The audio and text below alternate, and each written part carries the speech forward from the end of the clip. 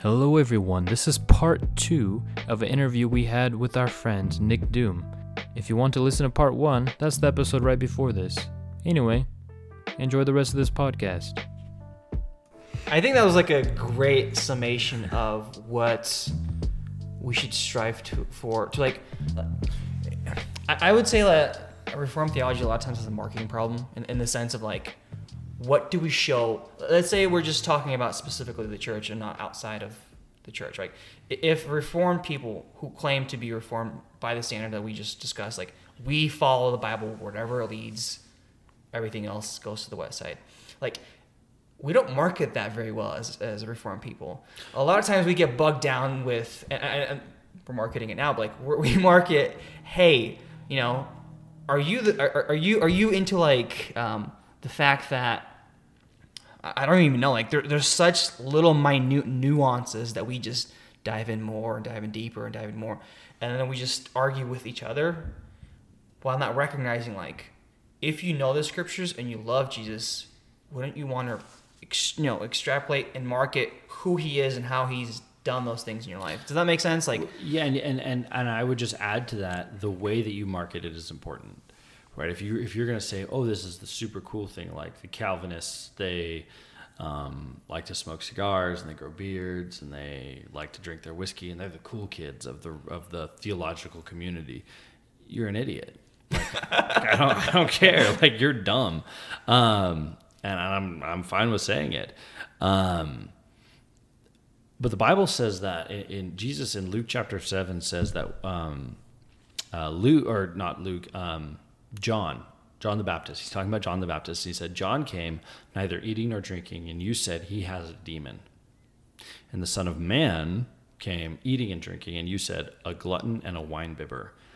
And this is the key part. And then Jesus says, but I say unto you, wisdom is justified by her children. Right? If what Calvin does in your soul is lead you away from God, which I'm convinced he will not, right? I'm just convinced of that because I've read Calvin. Like I've benefited greatly from being Reformed. But if what he does in your soul is leads to downstream the fruit of that being unwise, throw it by the wayside. Go back to the Word. In other words, we have no allegiances other than Christ. Right. What Jesus is saying there is when he says wisdom is justified by her children, it's like, look at the fruit. Look at what's been produced here. And if Reformed theology is just intellectual, then there is no fruit. Right? If it can never get, you like have these wonderful, amazing, think of like an acorn that grows up into a great oak tree. If you keep the acorn in like a Tupperware, you're like, well, this is an amazing thing. It will grow up into an oak tree someday out there in a way that I'm not going to be related to. Because Jesus I'm not uses the mustard seed, but I'll forgive you. Sure, yeah, whatever. This is a North American context. We don't have mustard seeds here. But do you see the whole point? That was literally the thing that the Reform bro would say. Like, right. You know, like making that finite nuance and like focusing on that rather than the claim that you're making is like, if you keep it in Tupperware, it won't grow. Right. Reformed theology says, okay, take all of that, put it in the ground. Take all of that, take it outside, do something with it. Right? Jesus came to redeem you. He came to make a new creation. And you are that new creation. 2 Corinthians 5:17, if any man is in Christ, he is a new creation. Right? You're not held captive to this world system. Mm-hmm. Jesus came to set men free. And the Reformed, the Calvinistic people, the people that understand their Bible and understand what Jesus is doing here in the world, the people that understand the mission of God in the best way possible should have the most fruit. And the sad thing is that they don't. And so Why do you think that is? Well, I think it's because we love God with all of our mind. But at the end of the day, I think that Pharisees have existed in every age, right? I mean, ultimately, like, and to those listening, please hear me on this. Jesus was a Pharisee. Like, and Tom's giving me bug eyes. Hold on, let me explain. What I'm not saying is that Jesus was a hypocrite, which is often what we think of as a Pharisee. But the Pharisees were the conservatives. The Pharisees were the people that were like, we're Bible people. We love our Bibles, right? Pharisees looked a lot like modern day Calvinists because Pharisees knew their Bibles and refused to obey their Bibles. They refused to see that Jesus was, and God, Yahweh, was the Lord of not just the Sabbath, but of every day ending in Y. Right? He's the Lord of all the things in his creation. Okay? And the Pharisees were the people, Jesus was so hard on the Pharisees because they were the people that should have known better. And if there's one description of modern day Reformed theology that I think totally applies, it's you are the people who should know better. That's a criticism that should hurt, because, to whom more knowledge is given, more judgment. Yeah, to whom much is given, much is required. Yeah. Right. Yeah. No, that's the idea. And you've got these like quote unquote Calvinists, and they love hanging out in their echo chamber. They love to sit on the porch and smoke a pipe and drink a whiskey and just talk big things. But they're the most impotent. They are the most irrelevant people you'll ever meet. They're not actually ever going to get up off their butt and do something. And frankly, that doesn't make any sense in my Reformed view. The people who know their God, who've been made alive by the Spirit, have been made into real people. They've been made into the kind of people that God always intended to inhabit his earth. They should be the most productive people. People who know their God should not be sitting there thinking deep thoughts all the time to the end that they don't ever get up off their butt. They're the kind of people who should be working, right? Because Adam was put in the middle of the garden to work and to tend it, right? Adam's job was to tend to the creation.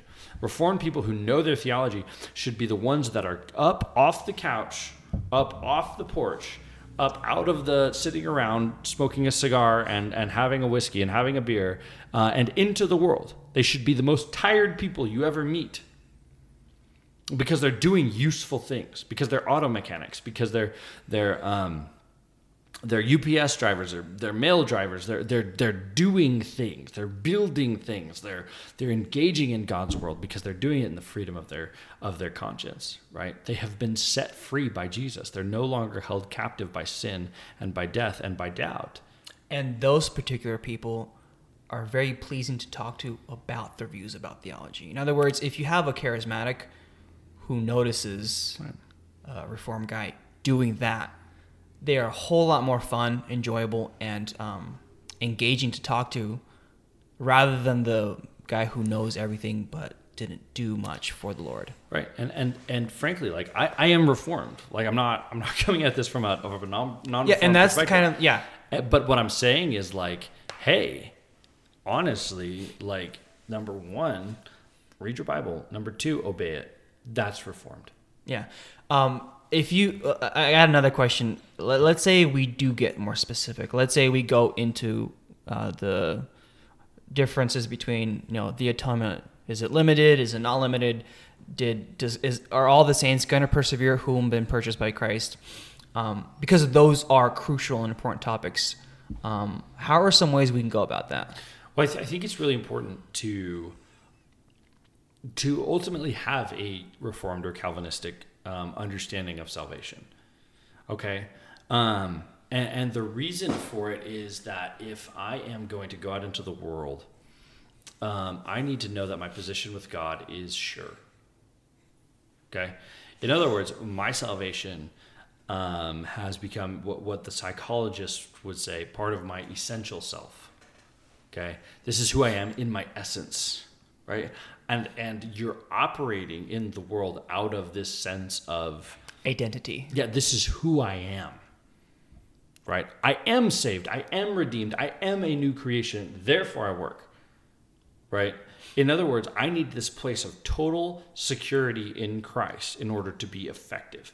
Like ultimately, if you run the idea out to its logical ends that I chose God and therefore I could reject God, therefore my salvation is not eternally secure in the eternal purposes of God, right? Then all of my efforts is in some way to earn the favor of God, right? Yeah. Ultimately, though, the Reformed position is I have been redeemed. Now I'm free. I can walk outside. I can go mix it up. I can go figure things out. I can, in fact, and doesn't give us a license to sin, but I can sin and know that my forgiveness, my repentance has already been secured. It's been bought for.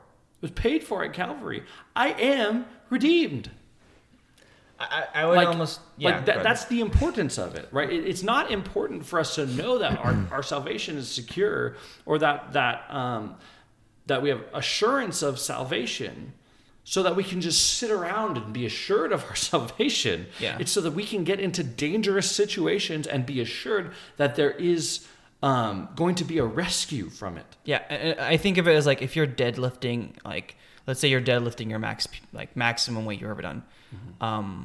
I would say like the Reform movement, you're deadlifting on a solid rock, right? Versus someone who believes that you can possibly lose your salvation is deadlifting on a piece of glass, and they're not sure how much they can deadlift before it breaks. Or like a exercise ball. Yeah, it's wobbly, it's unstable. There's potential for error and potential for falling through. Right. In other words, Reformed theology enters into the picture and it says, you have to deadlift. Deadlifting is part of the sovereign plan of God for you have to pick up the weight. You have to pick up the weight. You have to shoulder the burden. You can either do it on sure footing or unsure footing. Yeah. Christ is our cornerstone. He is our solid rock. He's our foundation. And this goes strong back tower. To the idea of, if we're going to have a theology, what is it useful for? Right. Assurance. Yeah, assurance is key. Assurance is not just key so that we can sit here and talk about it. Assurance is going to be key for me. This is a Thursday night that we're recording this. It's going to be key tomorrow morning when I go into my job, right? And I have to do things. I have to go make sales calls, and I have to go do all of these things that make me uncomfortable, or I have to die 1,000 little deaths, okay? To self, to my pride, to all these things. Like, the assurance of salvation is key in that moment to know that I am secure. Like, if I fail in Christ. Yeah, and then if I succeed, I succeed in Christ. Yeah, it's interesting. Like, then you start making all these categories as like, how far is too far? Before I lose my salvation, and obviously we don't want to make like a wrong caricature. Like, it's obviously not something like, oh, I just lost my salvation. Like, where is it? I need to look under my seat. That's not how they think. They think that it's a willful rejection, over a long period of rejecting Christ. But then ultimately, yeah, like you said, the thinking is then somehow I am working. Like, if I could lose my salvation, then somehow I can earn it back, or somehow I'm sustaining it. But Apostle Paul says that, by the Spirit, that's if you think that you could earn the Spirit, or what is it in Galatians, that by the law you don't do the works of the Spirit, right? Yeah. No, I think that's. I mean, especially juxtaposed from what the Reformed movement reformed from, which would be the Catholic Church, where you will always have some kind of drop in the bucket that needs to be accomplished. Unless you are baptized and never sin again, there's always... Right, if we're going to believe our Bibles, right? The heart is deceitful above all things and desperately wicked. Who can know it? Right? You sin, I sin. Yeah. Right? I don't have to know you to know that you sin. Right? Yeah. No, it's yeah. I mean, and talk about like the assurance of salvation. Like, why is this so critical in our day-to-day lives? Well, I woke up this morning, just on a very personal, like, kind of real example. Like, why is this important? I woke up this morning and I was just sinful in my thoughts, and like I just wanted to be like lazy and like not go to work and like all these things, and I knew it was sin. Right. And then what I wanted to do was just wait until like I felt a little bit better, like I could come back to God on his term or on my terms. Right. Like, I'll just let enough time go by before I confess the sin, so that I'm kind of saving face with God. The assurance of salvation takes away the need to feel like you have to do that. You have to somehow save face with God. Or you can just come in repentance and forgiveness and confession right then. And so what happened today was that I walked into work and I was just useless for 2 hours. Just useless. Just like, man, I just want to get back into like fellowship with God, and I don't want to confess my sins until it's like time, enough time has gone by between my sinning and like my confession that God will like kind of have forgotten about how bad my sin was, right? With the assurance of salvation, like an active belief in that doctrine. And that was not what I was believing in. Like I wasn't believing that Christ paid for me at the cross. I became a functional disbeliever in that. My believing in that leads me to this place of like going, just confess your sins. He is faithful and just to forgive you and to cleanse you. If you confess your sins, like the ones you know about, he's faithful and just to cleanse you and to forgive you of not just the sins you know about, but from all unrighteousness. Like we unwittingly make sins all the time. Like we just make big sin piles. Like kids make mud pies, we make sin pies, right? Here's been all my sin pies. I didn't even realize I had made these other ones over here. And then Jesus says, be cleansed from all of it. Thank you for bringing to me the ones you know about, right? And so why this doctrine is so precious to us, why assurance of salvation is so precious to us, is because it allows us to function in our day-to-day. It allows us to come before God and say, you know what, God, I blew it. I messed up. I sinned. Please, Lord God, forgive me. And you have the assurance that he does, right? And you are useless if your sins aren't forgiven. Like if you're not walking in forgiveness, if you're not walking in confession of your sins, if you're not walking in repentance, walking in newness of life, you are useless to Jesus.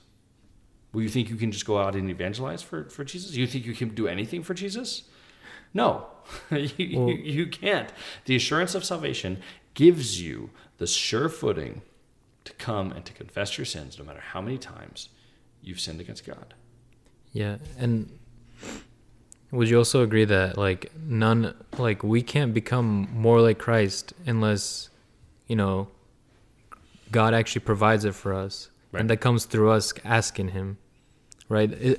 To become more like Christ, you have to ask him that the Spirit would change your heart. Yeah. Right. And then it goes to like the sovereignty of God through that. That's how important prayer is. That's when I started understanding these last few years that I have to come before and be humble and ask, I can't do this on my own. I can't pull myself by my own bootstraps to try to become more like Christ. I literally have to, there's some sin in my life that literally I won't be able to overcome a temptation unless I prepare myself. Like in the garden, he comes to the disciples like, why are you guys asleep? Pray. And I think this is the functional Achilles heel of the Reformed movement. This is the functional thing that really trips us up is, yes, that's true. Okay. So does that lead you to wallowing in your own deficiencies? Or does that lead you to believing in God, coming to him in repentance, right? Like, hey, God, thank you for the grace to repent today. And now I'm going to go and operate on the assumption that your promises are true. To me, does that make sense? Yeah. To me, to sum up Tom's question, I would say that, to sum up Tom's statement would be that full assurance requires total dependence. It does. Right. But that total dependence doesn't end at your recognition of total dependence not only for forgiveness of sin, but your ability to act and move and lift the weight. Right. So because God says, I'm totally dependent on him, I'm going to come to him and say, God, I'm totally dependent on you. And then I'm going to get up off my knees and be totally dependent on God to go do the other things that God's called me to do in my life. And how do I know what those things are? Well, because I look at my itinerary for the day and I know what God's called me to do. Right? Yeah. Did God call me to be a missionary to Africa today? Nope, he did not. Did God call me to go and be faithful worker at my office today? Yes, he did. Right? Do I believe that God is giving the grace for that? Yeah, I do. Do I believe that I can be faithful in any way, shape, or form without his grace at my office in the little things? No. That's the Reformed position. The Reformed position understands the theological, right, that I'm totally dependent on God, and then pushes that dependence into obedience. Yeah. Right? Yeah, because if you have to recognize that, the greatest command is to love God, right, perfectly. Love God with all your heart, soul, strength, and mind. None of us have done that ever. Well, hold up. There are a couple people who claim to have. I haven't met them. Yeah.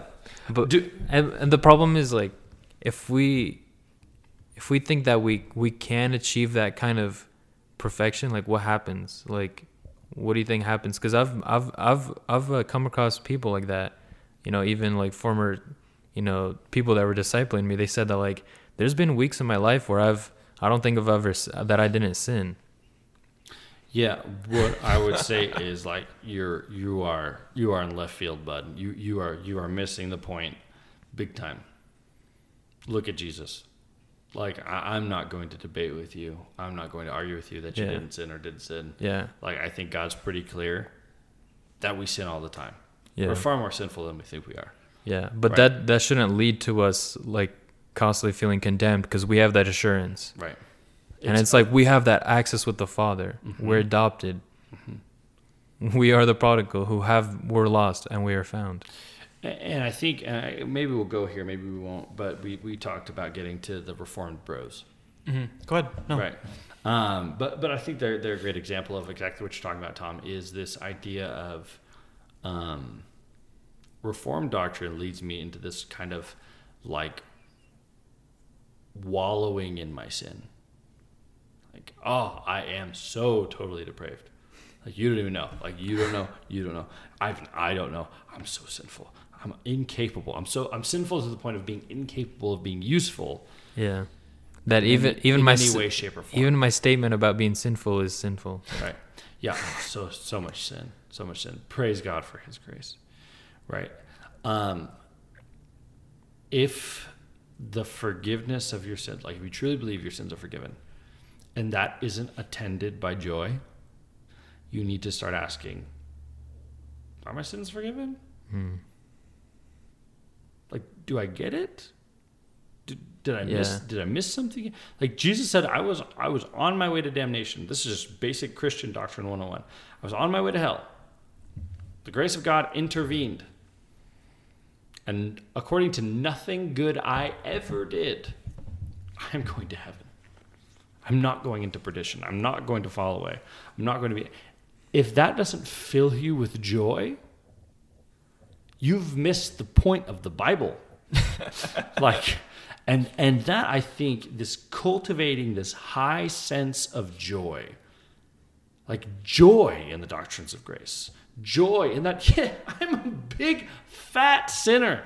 I suck. And Jesus is a big, fat Savior. His grace to me knows no bounds. Where sin abounded, grace abounded all the more. Isn't this wonderful? Sins can be forgiven. Praise God. Let us take our bread, as it says in Acts chapter 2, with simplicity in heart. Yeah. That's the Reformed position. So, that's what it is to be Calvinistic, is to say, my sins are forgiven. Praise God. Not of my own working. Praise God. I did nothing to earn this righteousness, and I'm forgiven. And if that makes you melancholy, if that makes you sad, if that makes you dour, you've missed it. You've missed the whole reason that grace entered in.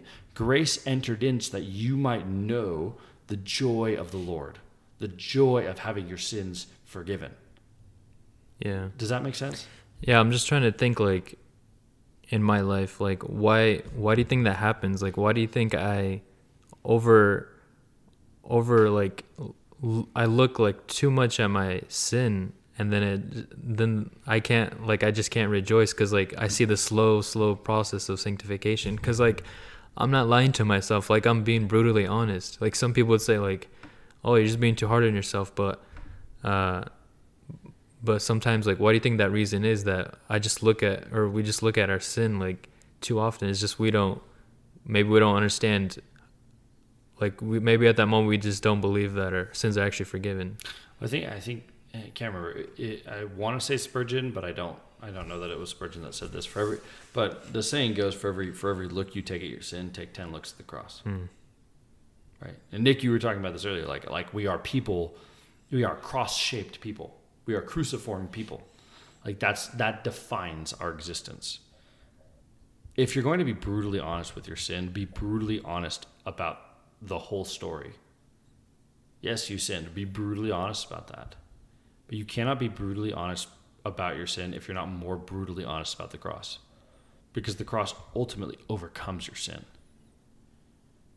Like, as brutal as your sins may be, The cross is more brutal to your sins. Yeah. Right?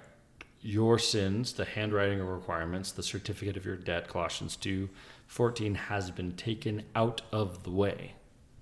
Has been, past tense, taken out of the way. It's done. It's gone. It's over. Like if you can't just throw up your hands and just praise God and laugh, like rejoice, like throw back your head in song and praise and like you don't have a care in the world, then you miss the fact that you really, really actually don't have a care in the world. Yeah. Your salvation's secure. Like, and to the whole Reformed community that wants to argue online, like I look at them and like, do you know your salvation's secure? There's this great freeing thing. You can throw back your head and laugh because Jesus rose from the dead. Yeah. Laughter is a possibility for you now. Like, get it through your thick Calvinistic brains.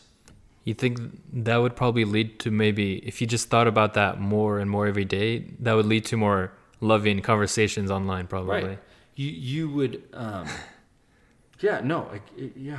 Because you would understand the love of God, what he did for you, and so you would point that love to other people. Right. And like, just because my theology is different than yours doesn't mean I should berate you and not be gentle with you.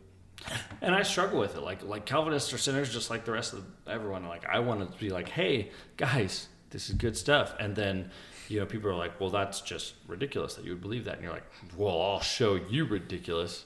Quote 10 scriptures. Yeah, exactly. And that's not the heart. Like, Jesus looks at James and John when they ask him to call down lightning from heaven. He's like, you don't know what spirit you're of. You missed you won the battle, but you missed the war. Yeah, like we were fighting World War II, and you were here playing chess, and you're like, we won, but did you really? Yeah. Were you part of that victory? Because it's ultimately up to God. Like, it's up to God who he wants to, call down lightning on, right, or send a storm. The idea is, if God's really in control, then let him be in control. It's that simple. And don't just take that as like hard knocks. Yeah. Take that as like, and isn't this wonderful? Yeah. Because the other option is he is not in control. Right. And that is a lot worse. Right. But cultivating a high sense of joy. You talk about a marketing problem with the Reformed world. And that's like a modern term, but that is a term I think that applies. Why is this so unattractive? Right. It's because what we're telling the world by the way that we live is that we're telling them, come, know Jesus, and have your life ruined. Right? Your life, your plans suck as much as mine. Yeah. You will hate it far more. And the reality of it is that that's not true. What you want more than anything in the world is to be reconciled to God. Come to Jesus. Come to the one who forgave your sins. Come to the one who bought everything in this world back. Come to the one who makes your life not meaningless anymore. And experience actual eternal life. Yeah. Experience the bread of life. Experience the living waters. Like what Jesus does when he enters in is you've got people who are actually dead. They're zombies. They're walking around not knowing who they are. And Jesus enters into their life and he makes them real people again. Like, he breathes the breath of life back into them. Remember at the end of John, he breathes on the apostles and he says, receive the Spirit. Right? This is the same idea that Yahweh, God, breathes into Adam and he becomes a living being. Abraham, and he changes his name. Sarah changes her name. Right. Yeah. The breath of God, it accomplishes this. It gives life. Okay? So the Spirit enters into believers, right? And what we should be in the Reformed community is those who beckon to the world to say, come and be what God made you to be. So going back to like the cool kids who like smoke cigars and like drink whiskey or like whatever it is they do, they think, okay, great, praise God. But if you can't do that with joy, you've missed something, because the only thing that you have to smoke cigars or drink whiskey or to drink tea or to have snacks, to have anything good in your life, and it doesn't have to be like food or like whatever. But anything good, like the Yeah. love between a woman and a man, the love between a parent and a child, like any of the things that we would consider good. Like I think of good and I like bacon. Smells like bacon, and it feels like baseball in the middle of July, right? Like all of these things, and truly to be able to enjoy all these things is to come to a position of understanding I can engage these things from a redeemed perspective. Yeah. Except I'm not sure if baseball is good, like to watch, maybe to play. We'll pray that the Spirit would bring us to a unity of mind on that one. Yes. Yeah, I think that's like the ultimate epitome of the Christian experience. It is to enjoy life because of Christ. Well, I think when I think of Reformed theology, if I was going to encapsulate it in one sentence, it's the first question from the Westminster Shorter Catechism, which really is just for the listeners. This is the reason we go back to Westminster is because it's the theological document that informs our faith in English. Okay, in other words, English at this time didn't have any, but before Westminster didn't have any kind of formalized like this is what we believe as Christians. Okay, as Christians, because English as a language at 1646 was a very young language. It had only been around for maybe 100 years. Okay, so the reason we go back to Westminster and say like that we hold up this document and say like this is what Christians believe is because English itself was a young language. Like we could go back to the Greek and have other things to say, right? But this is the first kind of understanding of what it is to be a Christian in English. And Westminster number 1, like what is the question is, first question of the Westminster Catechism, what is the chief end of man? What is man's total purpose? What is their final purpose, right? And it is to glorify God and to enjoy Him forever. Yeah. And you read like online in these like chat forums or whatever, like all these Reformed bros with their beards and their cigars and their pipes and their whiskeys and their beers and all this stuff, and it doesn't seem like any of them enjoy anything ever. Like right. if the statement was, "Are you enjoying God and glorifying Him?" What do you mean? That wouldn't fit the picture. No, like they think the Westminster number 1 is answered by like to glorify God by being unhappy at everything all the time, and to making sure that other people know that they're wrong. Yes. Well, they enjoy arguing, right, and being right. Yeah, which nobody else does. So it begs the question of like, is this an enjoyable activity objectively? No, it's not. To themselves, And selfishly. it's not to enjoy arguing, but it's to enjoy God. Right. To glory and to bring Him glory, to enjoy Him in a way that brings Him glory. That's the epitome of Reformed theology. So some people's chief end of man is to glorify man and argue with him forever. Yeah. I think that would be hell in a quite literal sense. No, that sounds awful to me. Yeah. Yeah, sorry, it got a little dark.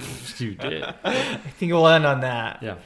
Because a lot of people, when they hear Reformed theology, they all of a sudden start dissecting random topics that have minute nuances and kind of have division. Like Reformed theology in a lot of people's minds equals division. Mm-hmm. But really what it is, it's the unification of all believers under Christ and what He says in His Word. Right. It's to glorify God and to enjoy Him forever in everything. Because Jesus said, all authority in heaven and on earth has been given to me. All the authority on earth, everywhere. Everywhere you go, Jesus has a claim. Jesus has a stake. Jesus says, this is mine. Kuyper in another place, we'll come full circle and, we can end here. It's your show. So Go ahead. he says there is not a single square inch in all of creation over which Christ, who is Lord of all, does not cry, mine. This belongs to me. I bought this with my blood. That's Reformed theology. Amen. Now that that's over, let's talk about the real stuff. Just kidding. No. Should we end in doxology? Yeah.